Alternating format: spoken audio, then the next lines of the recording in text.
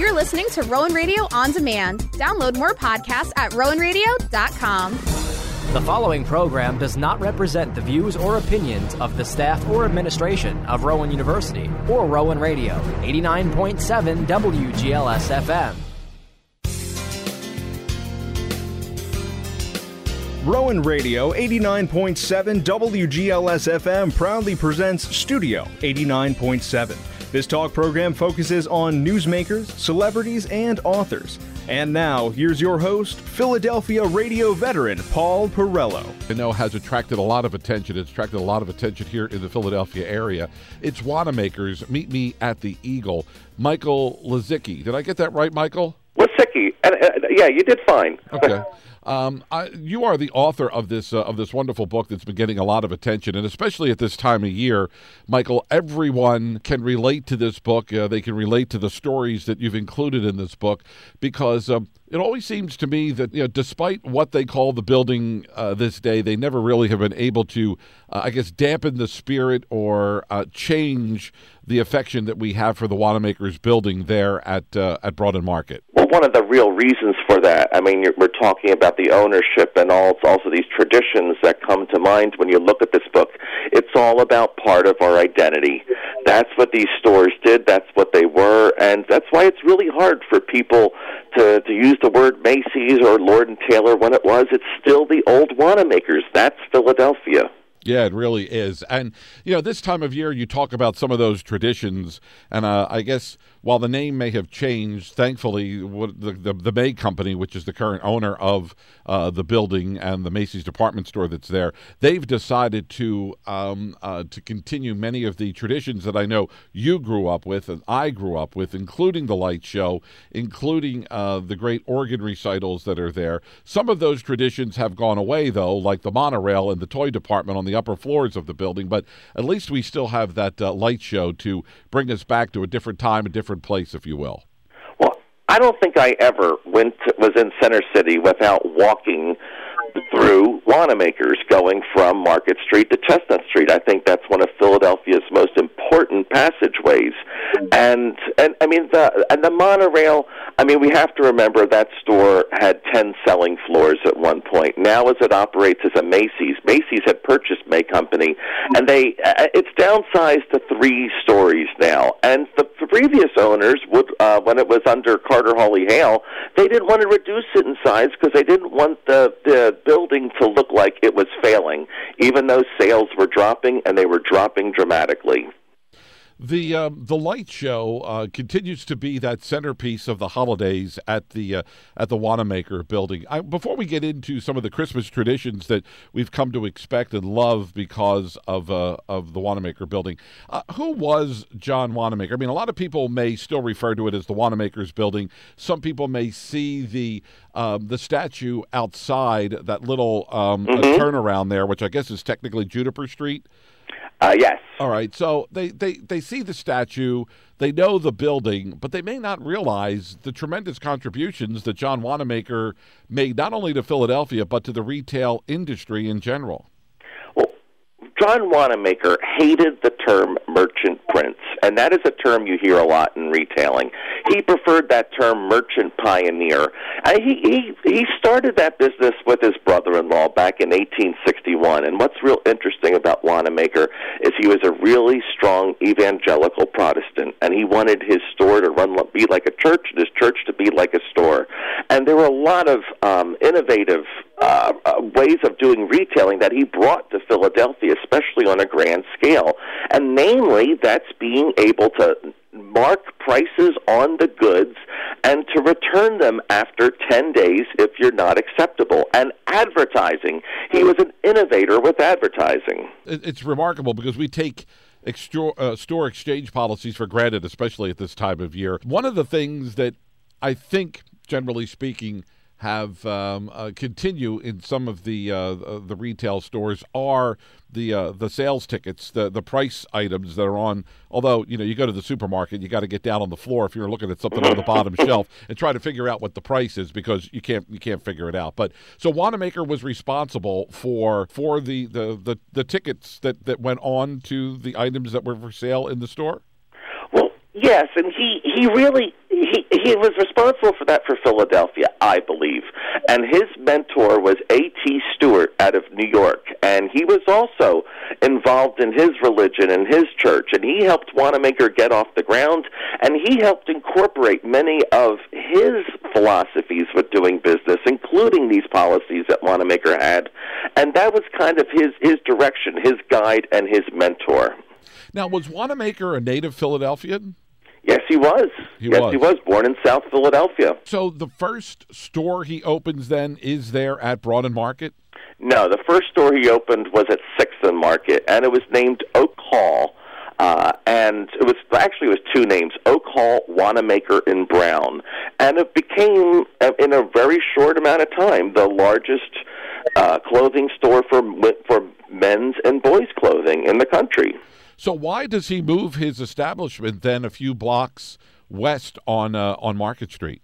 Well, he had another move, but before that, right before 1874, that Philadelphia Railroad Depot was abandoned right there at 13th and Market. And he went in there and turned that wooden depot into what he called the Grand Depot, a new kind of store, and it became the largest clothing store in the country. And here it is, 1876, the nation's centennial, having this attraction right there in the center of Center City. It was an amazing success. So does that store then ultimately become the Wanamaker store as we know it today? Yeah, he ended up. He ended up taking that building. He turned it, added home goods and all the following year, and then decided that it was kind of a fire trap. By the time the early 1900s came by, and he, over a period of like 8 years, had that store built into what you see today in 3 different sections, and then being unveiled formally in 1911. When we talk about the holidays, and we talk about Christmas in particular, we talk about that fabulous light show in the Grand Court of Wanamaker's. Even before we get to the light show, the name of your book, Meet Me at the Eagle, pertains to the very large eagle that is right there in the center of the store that still serves as a meeting place for dozens, if not hundreds, if not thousands of people throughout the year. You could be anywhere in Center City or even in Macy's, which is the building today. Everybody knows that if you need to meet somebody, you want to meet at the Eagle. So that, I guess that's where you got the title for your book. Well, it was just such a no-brainer. I mean, how can you think of Wanamaker's without thinking of that Eagle and thinking of meeting people at the Eagle? People have been doing that for now. Next year, it's going to be 100 years. That Eagle is 2 tons. It's made of bronze. There's 6,600 feathers on there, individually crafted. And when they built the store and put the Eagle in there, they had to put special support beams underneath there because they didn't know how well the floor was going to hold up with such a heavy bird there. They brought people in from the Philadelphia Zoo in the 1940s to try to find out if it was a boy or a girl, and they decided they didn't know. That's funny. Now, you said there's 6,600 feathers? Yeah, roughly 6,600 feathers, all individually handcrafted. Who had the task of counting that, or was it the artisan who designed it? In their notes, they said there were 6,600 feathers. I just took someone's notes on there. I did not hand count them. not that you're not that busy enough that you would have to go and count all those feathers. Yeah, I just went with what I saw. Yeah, why an eagle? I mean, he could have put anything in them. Not that you would want to put a sparrow or a pigeon, but I mean, the eagle, the symbol of the United States, of course. But was there any significance in putting that statue there in the Grand Court like that? Well, both the organ and the eagle were 2 nice little souvenirs that Wanamaker picked up when he visited the 1904 World's Fair exposition in St. Louis. And those were his big purchases. That's what he envisioned, because he wanted to bring art and culture and just significance to that store in Center City. And, how perfect also could it have been to have an eagle in Philadelphia? Where else would an eagle belong? Christmas is an absolutely magical time of year for Americans. It's a time when we come together and honor traditions, like putting up Christmas trees and hanging lights from the outsides of our homes. Well, one of the most amazing traditions for my family when I was growing up was to make the trip into Philadelphia, Pennsylvania. There, we would go to the Macy's department store and watch the amazing light show that would happen throughout the day. It's so magical, in fact, that I want to share a bit of it with you right now. Several times a day from late November until New Year's Eve, the show captivates Macy's shoppers. This is the iconic John Wanamaker building. Before Macy's took it over, it was home to the John Wanamaker department store. And that's the company that started the show all the way back in 1956. It tells the story. A musical captivates Macy's shoppers. This is the iconic John Wanamaker building. Before Macy's took it over, it was home to the John Wanamaker department store. And that's the company that started the show all the way back in 1956. It tells the story of musical teddy bears and twinkling snowflakes, toy soldiers and fluttering ballerinas. A toy train travels across the top of the scene, and snowmen appear just above the star on the giant Christmas tree. The show hasn't changed much since it started, and that's something people are really glad about. Adults say it's fun to relive their childhood visits and to be able to share the magic with their children. When the show started back in 1956, it was a modest display in comparison to what it's evolved into. Now, 250,000 people come to see the holiday spectacular every year. And the centerpiece of the show, beyond the enormous Christmas tree, is the Wanamaker organ. It is the only fully operational organ in all of the world. And while Macy's is now the owner of the Wanamaker building, and in essence the light show as well, it is the people who come to visit year after year that truly own the rights to the magic behind it. Let's talk a little bit about the tree and the light show. From when I was a young kid in the 1960s, always remember going with my mother. I also actually have a funny story about which I tell people, and they look at me like I'm kind of strange, but I actually got caught in the revolving doors at Wanamaker's when I was a little kid. You know, not so. I don't know how it happened. My mother You're not the first. I'm sure, right? But of course, today you tell people like that. I tell my kids that, and they look at me like I have 10 heads on my shoulder. But yeah, I did get caught in the revolving doors. But it was a tradition. It was always a family tradition to go to see the light show. We used to. Now, maybe I always referred to it as the Dancing Waters. Was there any significance to that title, or is that something that I made up, or it's something that I remember from growing up that somebody in the family referred to the show as the Dancing Waters? No, you're correct. Actually, the official name of that show is the Pageant of Lights, but no one calls it that. When that show in that basic capacity began in 1956, they did have the fountains there, which was operated by a company called Dancing Waters Incorporated, and they were at the base of the display that you see there in the Grand Court. Now, you have water and thousands of gallons of water sitting there right near the organ. Organ plus water equals destruction. And they were not in pools, they were not in tubs, they were just resting on these rubber bats. And, they kept those Dancing Waters was a big part of that celebration, a big part of that production, but by the early 2000s, it really became a little obsolete, a lot of that light show. It's been rebuilt, completely rebuilt, but by the 2000s, it was not deemed safe to keep the water there, and the lights and all the displays were becoming extremely fragile. When Lord & Taylor was operating that building, they couldn't even do the show. They could only do it every 2 hours and the tree was gone, the Santa train was gone, the thing was literally falling apart. Wow. So the waters are gone, but many of the light elements, as you say, that the whole show has been rebuilt. Many of those light elements have been, I guess, either refurbished, rebuilt. They've been incorporated back into the show, right? Yeah, I mean, it's pretty much the light show that you remember, at least from the 60s and 70s, has been pretty much reproduced in the new LED scene with those lights that you see today in the current Macy's building.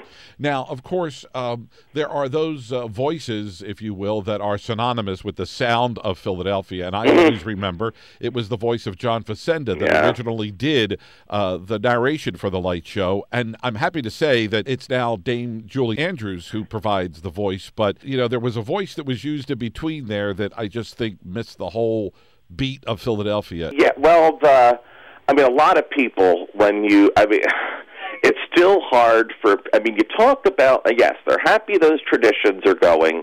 They're happy that you can still walk through the store, meet at the Eagle, see that light show. It's still the old Wanamaker's. And people, yes, Julie Andrews, a lot of us have soft spots in our hearts for Julie Andrews, especially if we grew up watching Sound of Music ad nauseum, as I kind of did. But the thing is, that show, you think of John Facenda. There was a man in between that was just an employee with the May Company, with Hex, that did the voice after John Facenda's was let go after the Wanamaker conversion. But, you think of the light show, you think of John Facenda. The Toyland was what, on the 8th floor? Yes. Okay. And they had a monorail that ran around the ceiling of Toyland. I remember riding it a few times, and that sort of was the culmination of a child's visit to Center City, Philadelphia during the Christmas holiday. Is that you went to go see the light show, and then you went up to see Santa and ride the monorail. Now, the monorail has long been gone from the building. I don't know where it is, if in fact exists even today.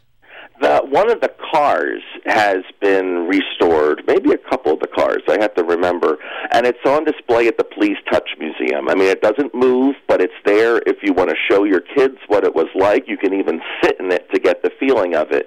You had to be under 11 years old in order to run the monorail, and that monorail ran from 1948 all the way to 1984, and it was one of probably 4 or 5 stores in the country that did this. And you put your kids in the monorail, you can go off somewhere else. They get to look at the toys, and it was just a perfect. And plus, you had to drag your kids up 8 floors.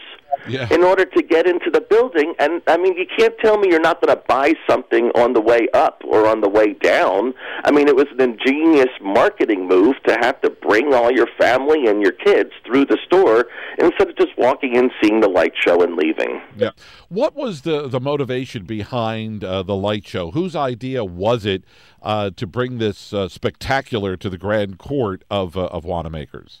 I mean, the Grand Court, even from when it opened, always had these elaborate presentations. If anybody remembers, at Easter time, there was the Munkachi paintings, Christ before Pilate and Christ at Calvary. Because remember, Wanamaker was a very religious man.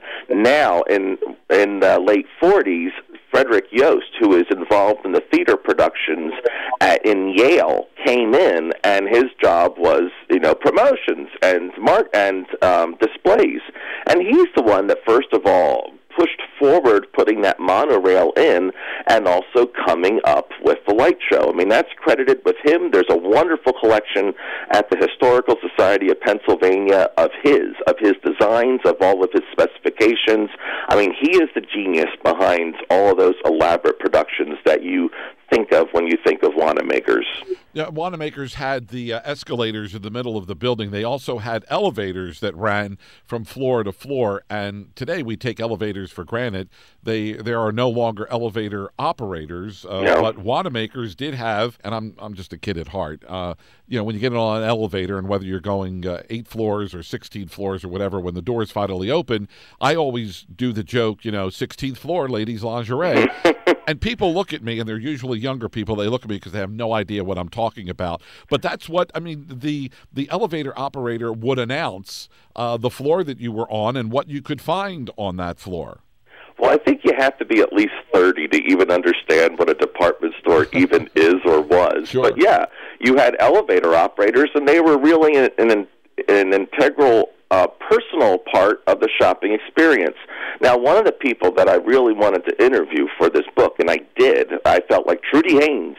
What a perfect Philadelphian. I want to know what she had to think about Wanamaker's. Sure. When I talked to her, she said, I don't know if you want to hear my story, because we talked about the policies of how integration worked in with many of these larger stores and in Philadelphia and other places of the country as well. When she came to Philadelphia, she wanted to get a job at Wanamaker's, but since she was an African American, the only job that would have been afforded to her other than custodial work was the elevator operator, and it took a while for that to have African Americans integrated into the Wanamaker sales staff and beyond.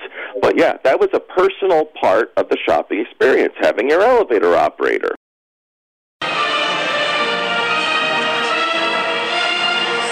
My family has done this every year since I was probably about 8 years old. The show has been so meaningful to me since I was a child. The light show was started in the early 50s. In their time, it was like you would expect, clunky, big C7 bulbs, and it took them a month to hang it. The Grand Court is an incredible space, and it's the perfect space to have a lot of people come and see a show. And because of the 140 feet of height that we have to work with here, the show can be over the top and spectacular. No new characters have been added. The characters are from the 50s as it grew every year, and then it got to a point where they said, okay, this is it. And we have kept it that way. It's old school, certainly. But then again, Philadelphia is old school. We like the idea of the tradition. About Thanksgiving, I said to my husband, they must be setting this thing up, and it must be hours and days of work. There we go. So we're standing underneath the main pedal division, many thousands of pounds of pipes. Robin Wanamaker added on to the organ and made it the largest organ in the world, and now it fills the room incredibly, and we've incorporated it with the light show. It reminds us of Santa and Christmas and everything that's joyful. I cannot imagine a Christmas without coming to see the light show.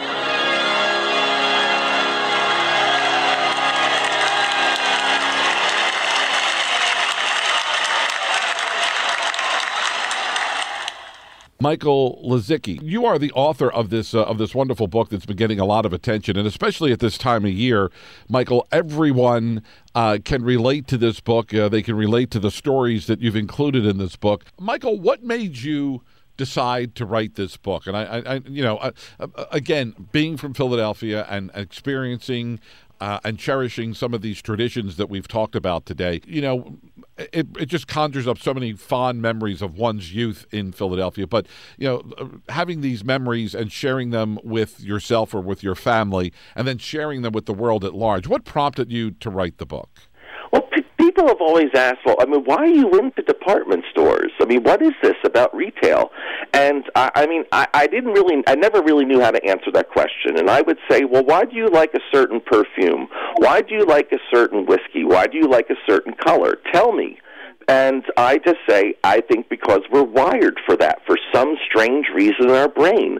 And for some reason, I got wired into this. And I've always said I blame it on my mother, because that was part of her social routine. Now, Wanamaker's was not her store. Strawbridge and Clothier was.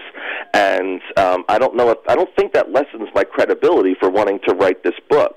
When I was part of the social experience with my mother, going with her to these stores, whether if it was in Center City or at the mall, that was my social time with her. And I vividly remember when the Lip Brothers store in Camden, New Jersey closed its doors in April of '72. Now, I was 8 years old, and I was devastated. What was going to happen with Camden? A lot of things have happened with Camden, but I didn't really understand. That was such an integral part of the Camden identity, what was left there.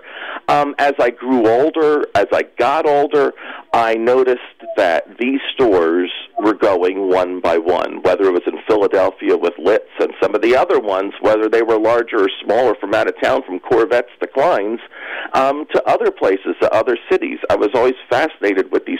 Each city had its own store, its own identity. That's very important. That was fascinating to me. And as we lost them, I wanted to know more about them. I never thought Gimbel's would fail. I always heard rumors they would close. I didn't think that they would actually go forward with it. Why? I mean, would we ever live in a time? Would I ever live in a time there was no place named Gimbel's? When they went and others went, I knew that this industry was vulnerable. It was losing relevance, and I just became more and more interested in learning about the history because generations of people grew up and worked there and shopped there, and I wanted to know more about it. And I felt Wanamaker's, the story of the business, had not fully been told yet, and that was my motivation with Wanamaker's. Yeah, you know, when you talk about Gimbel's and Litz and Wanamaker's, I guess the only name that really harkens back to this time is Macy's. I mean, you know, Penny's is a retailer that's also been out there for a number of years, but you know, I guess just the two of them are the only ones that are still out there from this bygone era. Yeah, I mean, God bless Al Boscoff. I mean, he's doing whatever he can there to keep those stores going. I mean, he's been a wonderful person with investing. I mean, it's a different store, and it's a quirkier store, but it has an identity. Whether it's succeeding to the point where he wants it to or everybody wants it to, we can debate that. But at least it has an identity. It's the largest family-run business in the country. But yes, all these other names that we grew up with, it's gone. Why? I mean, why should we be able to buy the same thing in Philadelphia that we can buy in San Diego, that we can buy in Seattle? I mean, it's part of our identity. The people that bought for these stores were local people. They knew the market, and the whole thing of homogenization and having everyone be like each other and look like each other and think like each other, that just doesn't go for me. And that's what I want to celebrate with these books, our individuality and our history. Now, it's a good thing that your mother didn't have an affection for Montgomery Ward, because then you would have had the Montgomery Ward logo tattooed on your calf, correct? Yeah, I'll start running out of room. But I do remember a tiny little Montgomery Ward catalog center in the center of Haddonfield, New Jersey, because I grew up in Cherry Hill. Right. Yeah, Montgomery Ward, I mean, that's an interesting story itself, just the way it never quite ever figured out its niche or really put forward the skills and money that it had in order to succeed. That's a whole other book. I'm not even touching Montgomery Ward right now. Now, as we look at the 100th anniversary of Wanamaker's next year, what would have been the 100th anniversary, are you aware of any plans? I mean, will the company that currently occupies the Wanamaker building do anything to celebrate this remarkable man and his legacy of, you know, while the Wanamaker's department store no longer exists, he really was a pioneer in terms of retail. So will they do anything to mark the occasion, do you know? I've only heard about some initial talks, and that kind of, I mean, I hope to become a little bit more aware and involved in that type of a celebration, because it has to happen. And, you know, and there's talk about something in the Crystal Tea Room, which is still up there on the 9th floor, but acting as a banquet room. But something has to happen. I've had some talks with people that are even in the book. I think we have a year to play that out, but it has to be celebrated. And I haven't heard anything from the building's owners, but I'll put a plea out to you now. Let's celebrate what is a great part of Philadelphia's identity. Absolutely. Well, Michael, I want to thank you for your time. It is a great book. I've just received my copy of it, and I'm just still going through it, and find that it's one of those books that you just can't put down, because you've really tapped into the essence of what Wanamaker's was all about, what it means and meant to so many people, and that you've done a great job with the book. Thank you. If it just makes somebody happy, just looking at it and reliving a memory, that's all I wanted to do. That's really all I wanted to do, and I thank you for those kind comments, and I hope it brings back a lot of memories for people in Philadelphia. All right, Michael, thank you so much for your time. Thank you very much. You've been listening to Studio 89.7, a monthly program that focuses on newsmakers, celebrities, and authors. Please tune in on the second Saturday of every month at 9 a.m. for another edition of Studio 89.7, only on Rowan Radio 89.7 WGLS FM.